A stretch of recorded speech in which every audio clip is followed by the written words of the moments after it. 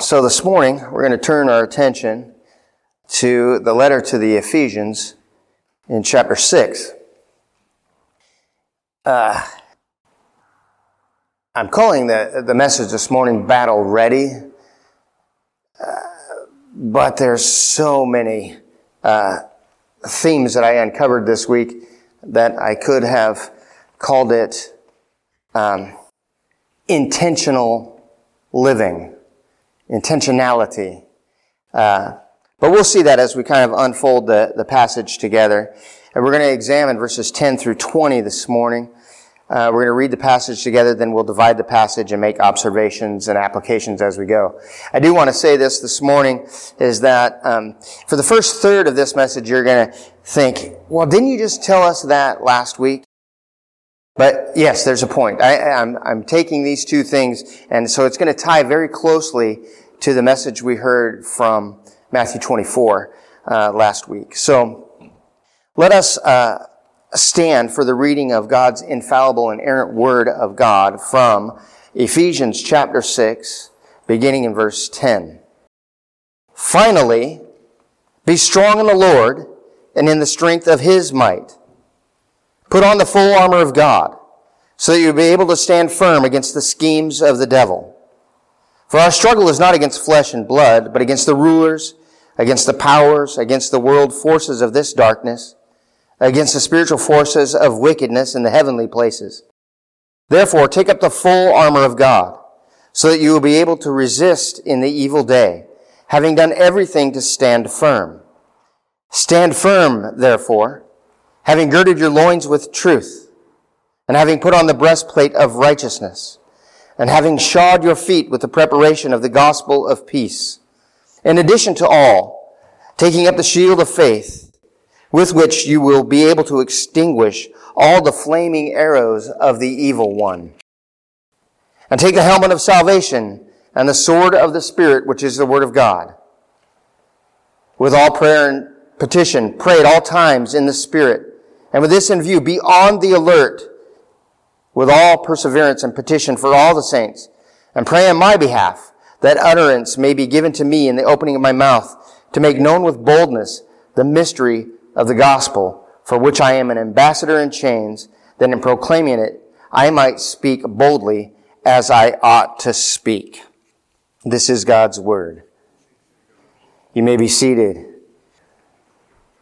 As we opened last week, we opened by the question or the statement. It's a statement and a question at the same time that Jesus spoke to his disciples in Luke chapter 18. He said, I tell you that he will bring about justice for them quickly. However, when the Son of Man comes, will he find faith on the earth? This is the question. This is the question that the Christian will need to answer. When Christ returns, will he find me faithful?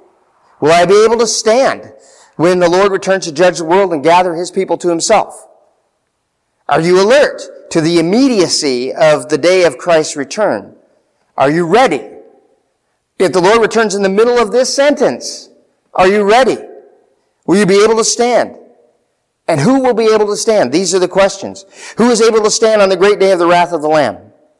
Well, we established last week that to be a disciple of Christ is to be ready at any moment to declare that we are his, and that whatsoever hour he comes, he may find us surprised at the coming, but he will find us yet faithful.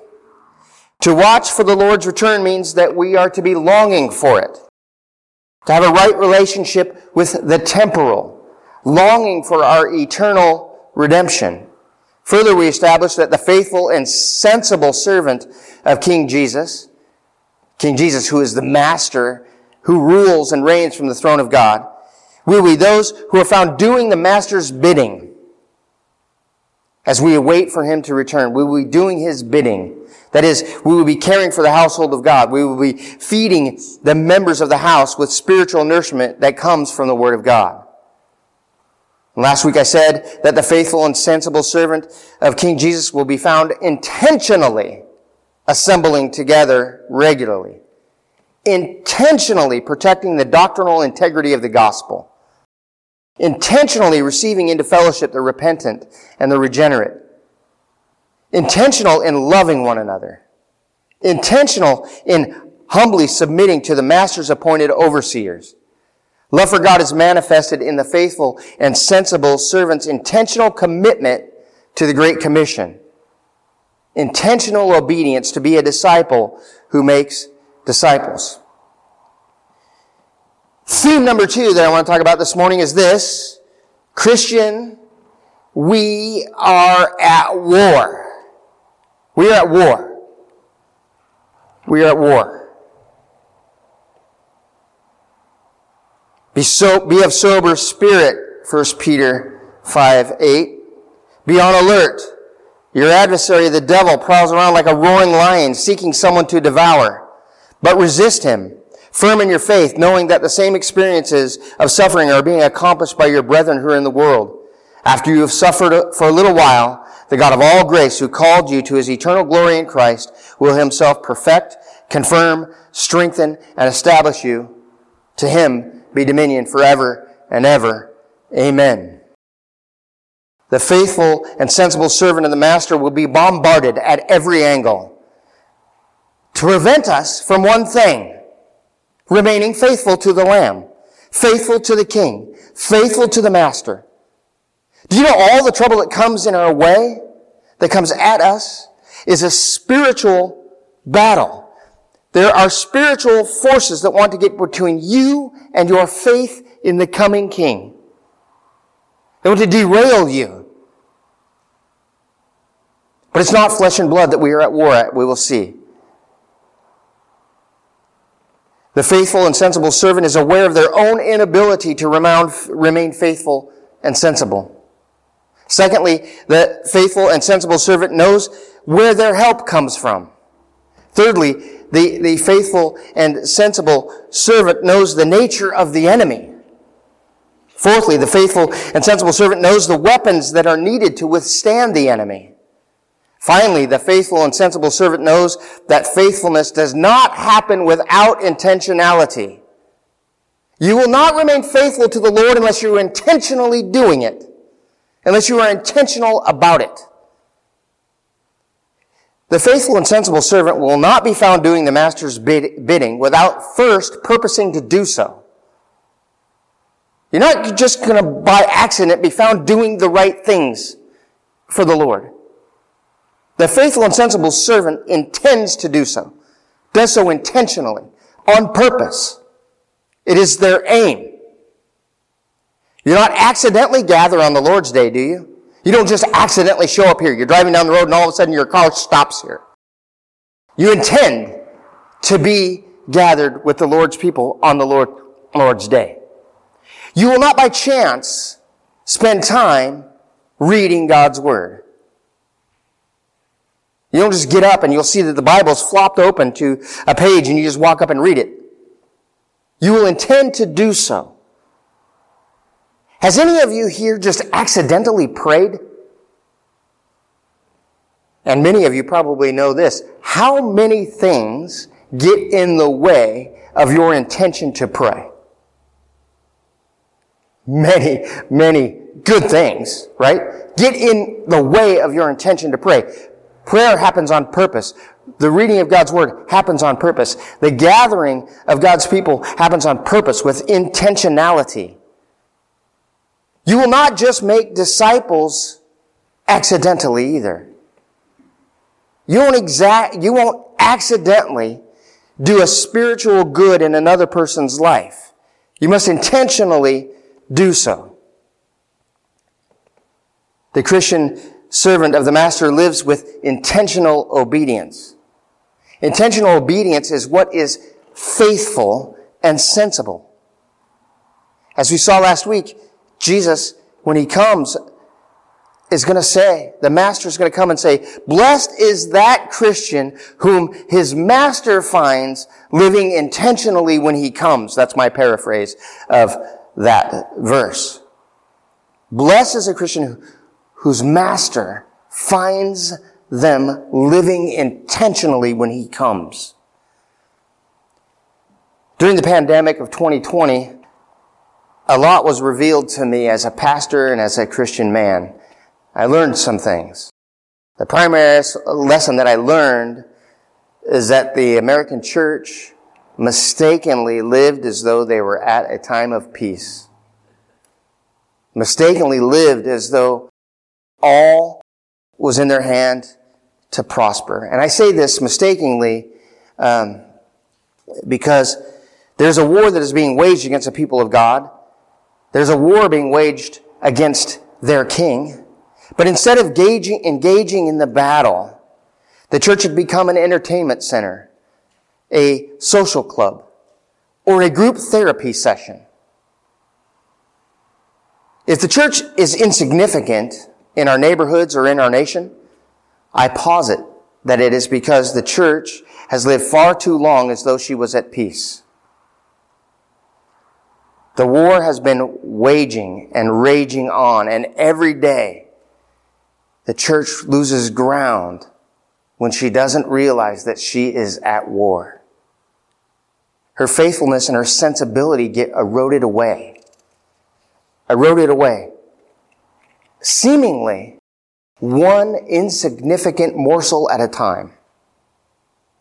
When we live complacently, when we live as though there is no spiritual battle going on, our faith and our sensibility get eroded away just a little bit at a time.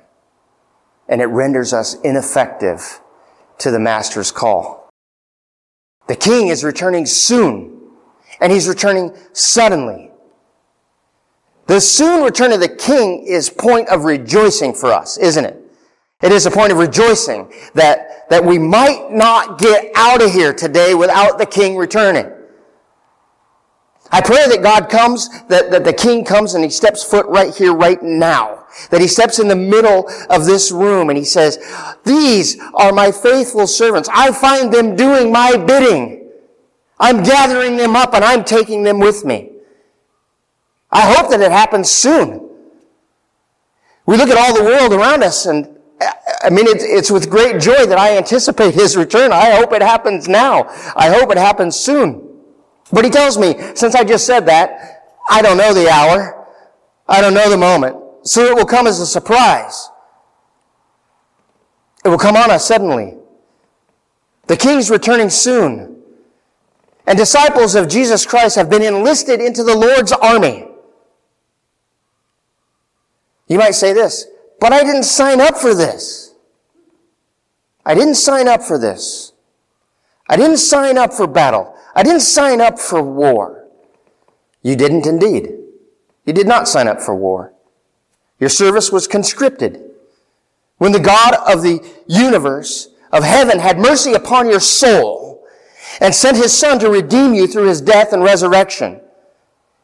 To you it has been granted repentance and faith. To you it has been granted to suffer. To you it has been granted service. You then were enlisted into the Lord's army. And the war is raging. And I pose this question to us this morning. Are we battle ready? Are we ready? Verse 10 of chapter 6. Finally, be strong in the Lord and in the strength of His might. This is finally, he says, right? So this is the conclusion of Paul's letter to the Ephesian church. And in this letter, he spent the first 3 chapters reminding the church of who they are. Reminding them of who they are and whose they are. I want to flip to chapter 1 and just look at, well, it's the long-running sentence of chapter 1, verse 3 through 14. Blessed be the God and the Father of our Lord Jesus Christ, who has blessed us with every spiritual blessing in the heavenly places in Christ. Just as He chose us in Him before the foundation of the world, that we would be holy and blameless before Him. In love, He predestined us to adoption as sons through Jesus Christ to Himself, according to the kind intention of His will, to the praise of the glory of His grace, which He freely bestowed on us in the Beloved. In Him we have redemption through His blood, the forgiveness of our trespasses, according to the riches of His grace, which he lavished on us. In all wisdom and insight, he made known to us the mystery of his will, according to his kind intention, which he purposed in him, with a view to an administration suitable to the fullness of time, that is, the summing up of all things in Christ, things in heaven and the things on the earth. In him also we have obtained an inheritance, having been predestined according to his purpose, who works all things after the counsel of his will, to the end that we who were the first to hope in Christ would be to the praise of his glory. In him you also, after listening to the message of truth, the gospel of your salvation, having so believed, you were sealed in him with the Holy Spirit of promise, who is given as a pledge of our own inheritance, with a view to the redemption of God's own possession, to the praise of his glory. Finally, be strong in the power of his might. This is how he concludes that, after having told us this about who we are. Before Paul gives the church the imperatives, that is, the instructions for doing, he tells the church who they are. This is who you are in Christ Jesus. This is what you have obtained. Before we get to instructions on doing, we must know who we've become. The indicatives, whenever we read in the letters of Scripture, when we read the epistles, you can see this pattern is consistent. What has been indicated precedes what is instructed. This is who you are. Doing flows from being.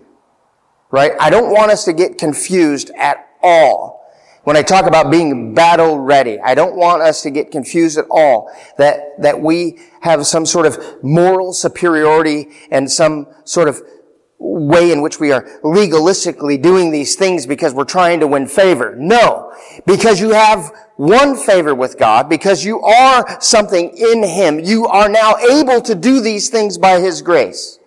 You are able to do that which he has called you to do. So before we get to the instruction this morning, I want to remind you of what is indicated. That is, who you are and who are you have become and are becoming in Christ. You see, you are the eternally blessed of God in Christ Jesus. You are the chosen of God in Christ Jesus from eternity past.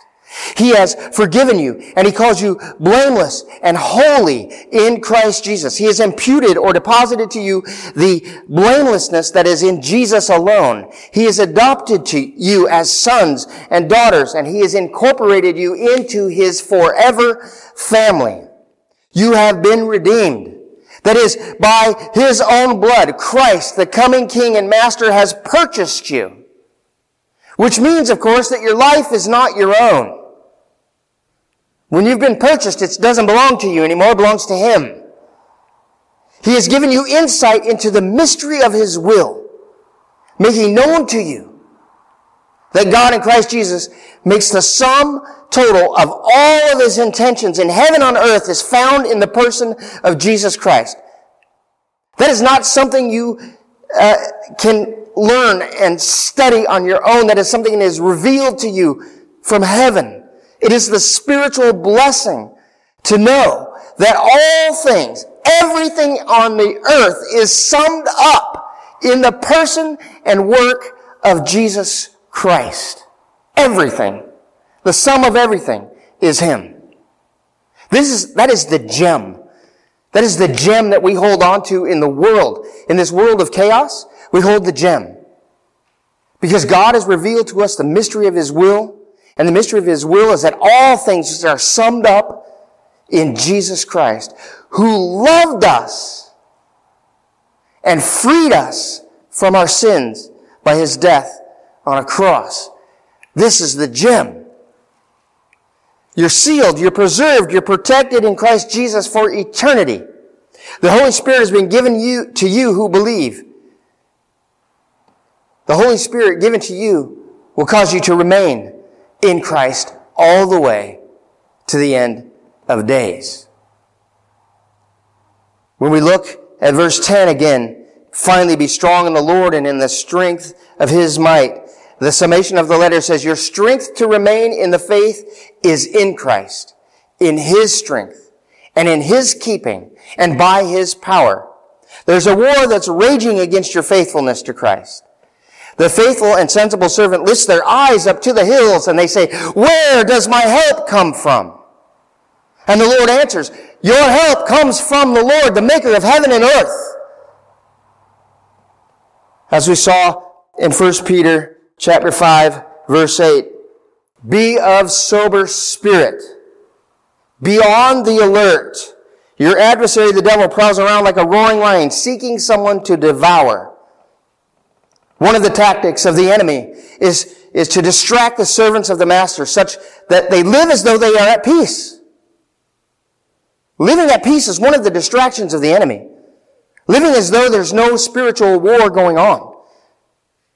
Living as though you can just daydream and walk through life without intentionally living by faith, without purposing to live for the Lord.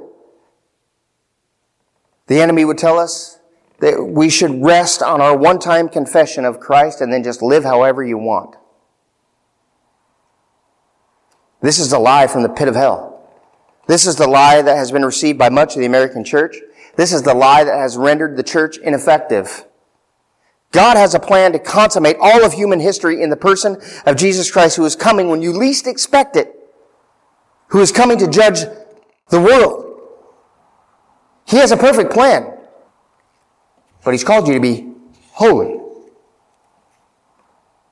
When you hear this lie that God has a plan for your life and He just wants you to be happy, what is that but an excuse to sin? And it comes from the enemy. It comes from the spiritual forces that we cannot see. Live how you want. God is gracious and kind and He'll forgive you. Hasn't He forgiven you once? God has a perfect plan and He's called His servants to be holy. And when He comes, as we saw last week in chapter 24 of Matthew, He's making a distinction. When He comes, the Master will make a distinction. When He comes, He's going to make a distinction between the faithful and the neglectful, between the steward and the carnal. He's going to make a distinction between the wheat and the tares, the complacent and the intentional. As we saw in that study, right? The one who thought the Master was far off, was living at peace, was doing what he wanted, was living carnally, thought, I have time. One day I'll get my house in order. One day I'll put the Master's house in order. But He comes suddenly. Complacency won't get us there. We must live intentionally. And here's the thing. In Christ Jesus, you have all the power to do so. I want you to get that. I'm not beating you all up here. But I am saying that I hope that the Spirit would convict you of those places where you go, you know what? I have not lived intentionally. And that the Spirit of God would convince you to return to an intentional Christian life. Intentionally living for the Lord and for His house. Verse 11. Put on the full armor of God, so you'll be able to stand firm against the schemes of the devil. For our struggle is not against flesh and blood, but against the rulers, against the powers, against the world forces of this darkness, against the spiritual forces of wickedness in the heavenly places. Therefore, take up the full armor of God, so you'll be able to resist Him in the evil day, having done everything to stand firm. Church, the faithful and sensible servant of Jesus Christ, you and I, since we are at war, we must understand that our war is spiritual. The spiritual battle is manifested toward us in the most ordinary and temporal ways, isn't it? Sometimes people we consider brothers are tools of the enemy. They're being used. They're not our enemy. I know one of the things I've counseled with my friend Jesse about, and it's been good counsel in my own marriage, is that when spouses kind of come against each other, we must tell ourselves this mantra: she is not my enemy. He is not my enemy. They are not my enemy. They are my closest neighbor and my closest friend, and I must lay down my life for them. They are not my enemy. They might be being used temporarily, but they are not my enemy. We're at war. This battle is manifest in ordinary, temporal ways. Spiritual war in the heavenly places has implications in the earthly fashion. When we think about our study of Revelation that is coming up, we see lots of places where John, as he's speaking, says, and he's not necessarily, things are not necessarily all chronological. As we go through this, we will see this. But what is chronological is the visions he sees. And then I saw. And then I saw as it were. And he gives a spiritual description, but then there are earthly implications from the war that is being waged. When we look at Revelation chapter 6, again, the martyrs in heaven, they cry out with a loud voice saying, "How long, O Lord, holy and true, will you refrain from judging and avenging our blood on those who dwell on the earth?" And there was given to each of them a white robe, and they were told they should rest for a little while longer until the number of their fellow servants and their brethren who were to be killed, even as they had been, would be completed also. I looked, and he broke the sixth seal, and there was a great earthquake, and the sun became black as sackcloth made of hair, and the whole moon became like blood. And the stars of the sky fell to the earth as a fig tree casts its unripe figs and was shaken by a great wind. The sky was split apart like a scroll when it is rolled up, and every mountain and island were moved out of their places. Then the kings of the earth and the great men and the commanders of the rich and the strong and every slave and free man hid themselves in the caves and among the rocks and the mountains. And they said to the mountains and to the rocks, "Fall on us, hide us from the presence of him who sits on the throne and from the wrath of the Lamb. For the great day of their wrath has come, and who is able to stand?" There's this spiritual war in the heavenly places with earthly implications. We need to know the real enemy. We need to know that it is not flesh and blood. We need to know that it is not our family and our neighbors and our friends. That the real enemy is a battle being waged in heaven. It is that roaring lion who is looking to see whom he might pick off, whom he might devour, who he might separate from their faithfulness, who he might make them lose their senses, as it were. Those who come against us in life are tools.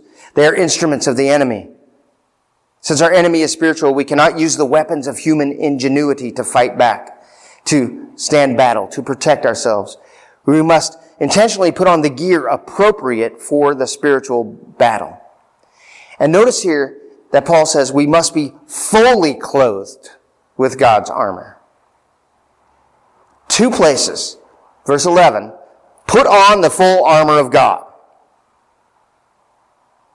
Verse 13, take up the full armor of God. It means put all of him on. Put all of the battle gear on. Imagine that you're a football player. The game is tied. The coach has called your number. He's called your number and you're about to run the ball. Everyone on your team knows that the play is coming to you. The opposing team knows it too. They know that it is coming to you. Well, what piece of equipment would you leave out? Would you go into the game without a helmet? Perhaps you go in and say, I don't need any knee pads. Perhaps you go in and say, well, I don't need any thigh pads. I don't need shoulder pads. I don't need cleats. If you left one piece of equipment off, where do you think the opponent would attack? We attack the one piece of equipment that you decided you didn't need. That's where they will attack.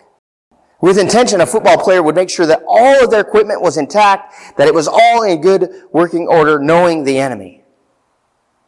For us, knowing the enemy, we must put on all that God supplies, all of the armor that God supplies for us.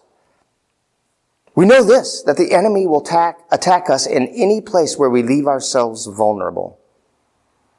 If we leave ourselves vulnerable to attack, that can mean what you watch on TV, what you browse on the internet. It can mean what movies you go to, what music you listen to. You can open yourself up. You can leave yourself vulnerable to the enemy's attack. We need to put on the full armor of God. Put all of Him on. If we are going to be a faithful and sensible servant at the Lord's return, one who will not be left vulnerable to the attack of the enemy, we must put every bit of God's provision on for us. Who is able to stand? Who will resist the enemy's attempts to render you unfaithful? The one who will be made to stand is the one who intentionally puts on the full armor of God's weaponry. Our enemies strive to keep us from heaven. They assault the things of our souls. We must stand against the devil. To stand against the devil is to strive against the sin that so easily entangles us. Against sin and the devil, we have no sufficiency in ourselves, you see. We must put on Christ, the armor of God, in all that He supplies.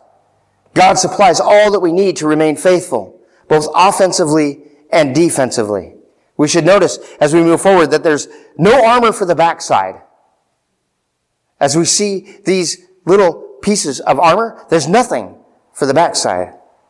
Do you ever wonder why that is? We're meant to move forward, confident in Christ, confident in the power of the Spirit at work in us. We're to move forward, knowing that we have all of the equipment, that God has fully equipped us. We're to be confident. There's no need to cover the backside. We've got it covered. God has it covered. God has it covered in us. We're meant to move forward in the King's service, taking charge of the Master's house while we wait for His return. The faithful and sensible servant of King Jesus, who is the Master who rules and reigns from the throne of heaven, will find those doing the Master's bidding, those who are caring for the household of God, those who are feeding the members of the house that comes from the Word of God. Stand firm, therefore, having girded your loins with truth. Our first weapon in the arsenal of God's supply to us is the truth. It is that which undergirds all of the other weapons. We must know the doctrines of God's Word. We must be sound in our understanding if we are to be found faithful and sensible at the Master's return. Some people say doctrine is not important. Doctrine divides truth from error. A compromise in the truth leaves the believer vulnerable to the enemy's attack. A compromise on doctrine is the tool and the instrument the devil has used from the garden until now. Compromise on doctrine happened way back in Genesis chapter 3. The serpent said to the woman, "You will not surely die. For God knows that the day that you eat from it, your eyes will be open and you will be like God, knowing good and evil." You will not surely die. You doubt God's word. Doubt what He says. And having put on the breastplate of righteousness. Having no righteousness of our own, Paul writes that we must protect our hearts from self-righteousness. With intentionality, we must put on the breastplate of Christ's righteousness imputed to us. We must remain sober in our thinking and our estimation of ourselves. In Matthew chapter 5, verse 3 and 4, "Blessed are the poor in spirit, for theirs is the kingdom of heaven. Blessed are those who mourn, for they shall be comforted." The kingdom of heaven belongs to those who know that within them they have no righteousness of their own. And that residual sin in their lives, they know that it comes up and they take comfort and strength in the imputed righteousness of Jesus Christ, the weapon of God for the elect people for whom He died. The enemy will remind us how far from perfect we are. And in those moments, we take on the breastplate of Christ's righteousness. As we sang earlier, our one defense, "Lord, I need you. It is His righteousness.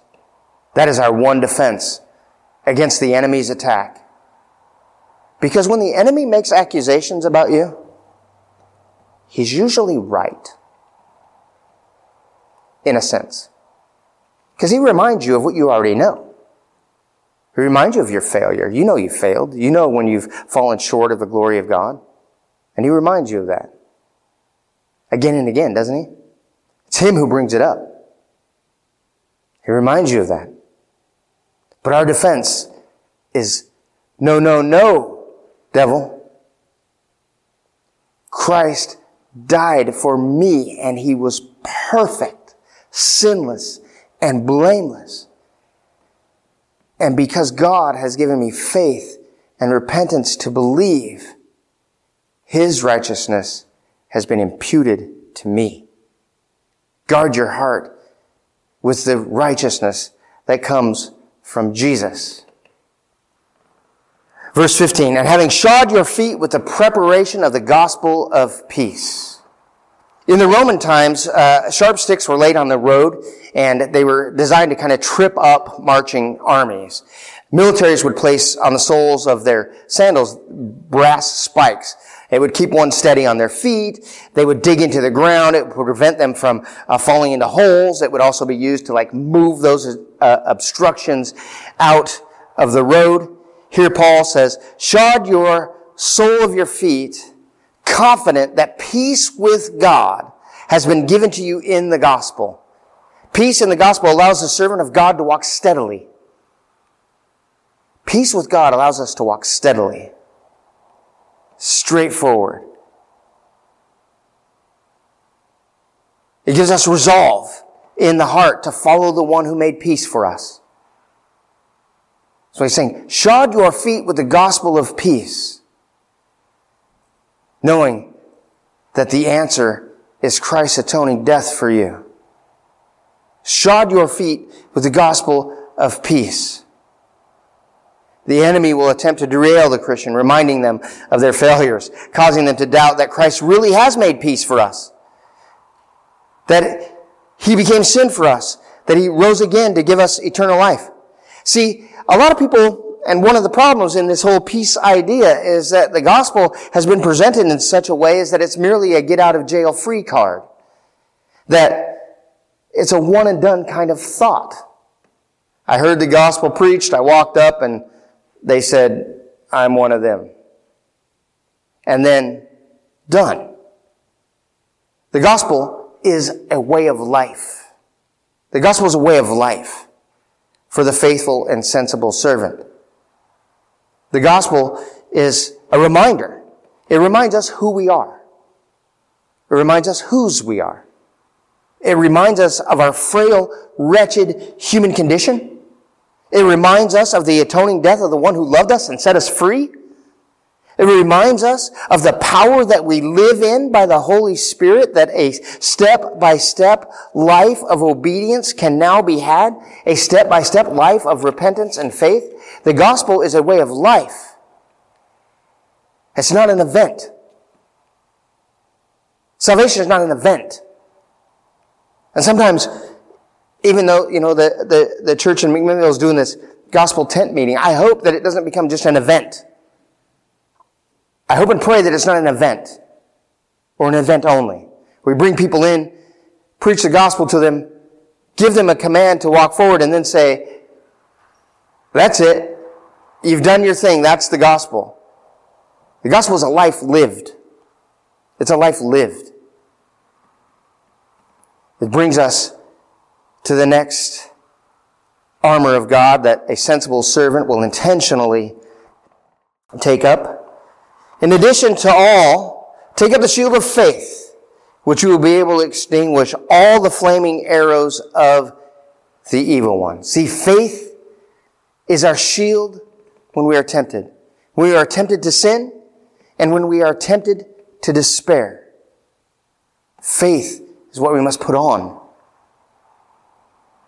I think, when thinking of the shield of faith, the lyrics to the song, Behold the Throne of God, came to my heart. When Satan tempts me to despair and tells me of the guilt within, Upward I look and see him there who made an end to all my sin. Christ's righteousness protects our hearts, but his faith that we take up as a shield that moves in all directions, blocking the enemy. See, when you have a shield, right, you can move it up, you can move it down, you can turn around. In all directions, it is faith that blocks the enemy. And take up the helmet of salvation and the sword of the Spirit, which is the Word of God. The faithful and sensible servant is intentional in their thinking. Their purpose is to set their mind on things above. The helmet of salvation reminds us of the surety of our hope. To remember what Paul wrote to the church in chapter 1 of Ephesians. Look at verse 3 again of chapter 1. Blessed be the God and Father of our Lord Jesus Christ, who has blessed us with every spiritual blessing in the heavenly places in Christ. That's the helmet of salvation. That is the thinking, right? That's my hope. My hope is sure. The one who gave me faith is holding my faith. The one who gave me salvation is holding salvation. My hope is sure. It is heavenly. That is, protects our thinking. We remember that though we are poor in spirit, to such belongs the kingdom of heaven, the Word says. We do not hope in what the world offers, but our hope is in salvation and the blessing that is in Christ, that which he has secured for us, that which he is holding onto for us. And the sword of the Spirit, which is the Word of God. Again, like I said before, we will not accidentally meditate on the Word of God, will we? The faithful and sensible servant is intentional in hiding the Word of God in their heart. See, when you hide the Word of God in your heart, what happens when the enemy attacks? By matter of practice, it comes out. It is a sword of defense. It is a sword of offense. But it must be intentionally placed in your heart. The Word of God is called the sword of the Spirit because it is effective. It is effective in all that God purposes to do with it. Hebrews 4:12, for the Word of God is living and active and sharper than any two-edged sword, and piercing as far as the division of soul and spirit, of both joints and marrow, and able to judge the thoughts and the intentions of the heart. It is the Word of God hidden in the faithful and sensible servant's heart that will prevent them from sin, prevent them from slumber at the hour of the Lord's return. And then we're going to see what holds it all together. With all prayer and petition, pray at all times in the Spirit, and with this in view, be on the alert with all perseverance and petition for all the saints. Prayer is that which holds the weapons of our warfare together. Prayer must be an instant line of defense for the faithful and sensible servant. Times of prayer must also be intentionally scheduled as well. One of the tools of the enemy is to detract the faithful and sensible servant with much, much busyness. Certainly there's work that we must do. There are worthwhile family activities for us to engage in. But the busyness of life should not drown out or crowd out the need for an intentional audience with our God. We should note Paul advocates all kinds of prayer for the sensible servant. Prayer must not only be for us, but it must be for one another. Supplications for those who are in authority and so on. Just like times of devotion in the Word of God, I don't believe that prayer happens without intentionality. In fact, I know from my own life it does not. It never happens by accident. It happens with intentionality. Then he says, and pray on my behalf that utterance may be given to me in the opening of my mouth to make known with boldness the mystery of the gospel for which I am an ambassador in chains, and proclaiming it, I may speak boldly as I ought to speak. So finally, we must think about this. In these last days, we must pray for one another, those who have been set apart. We must pray for those who have been set apart for the public proclamation of the gospel. We must pray for those pastors, that pastors, myself included, will not cow down to expediency. That we must pray that our pastors will hold on to the truth. That pastors will be empowered to speak it boldly, no matter the cost. Who will be able to stand against the schemes of the devil and be found faithful? Who will be able to stand against the schemes of the faithful and be found of the devil and be found a faithful and sensible servant when the master returns in an hour we do not know? In one sentence, it is the one who intentionally puts on the armor of God. One who intentionally puts on all that God has supplied for us.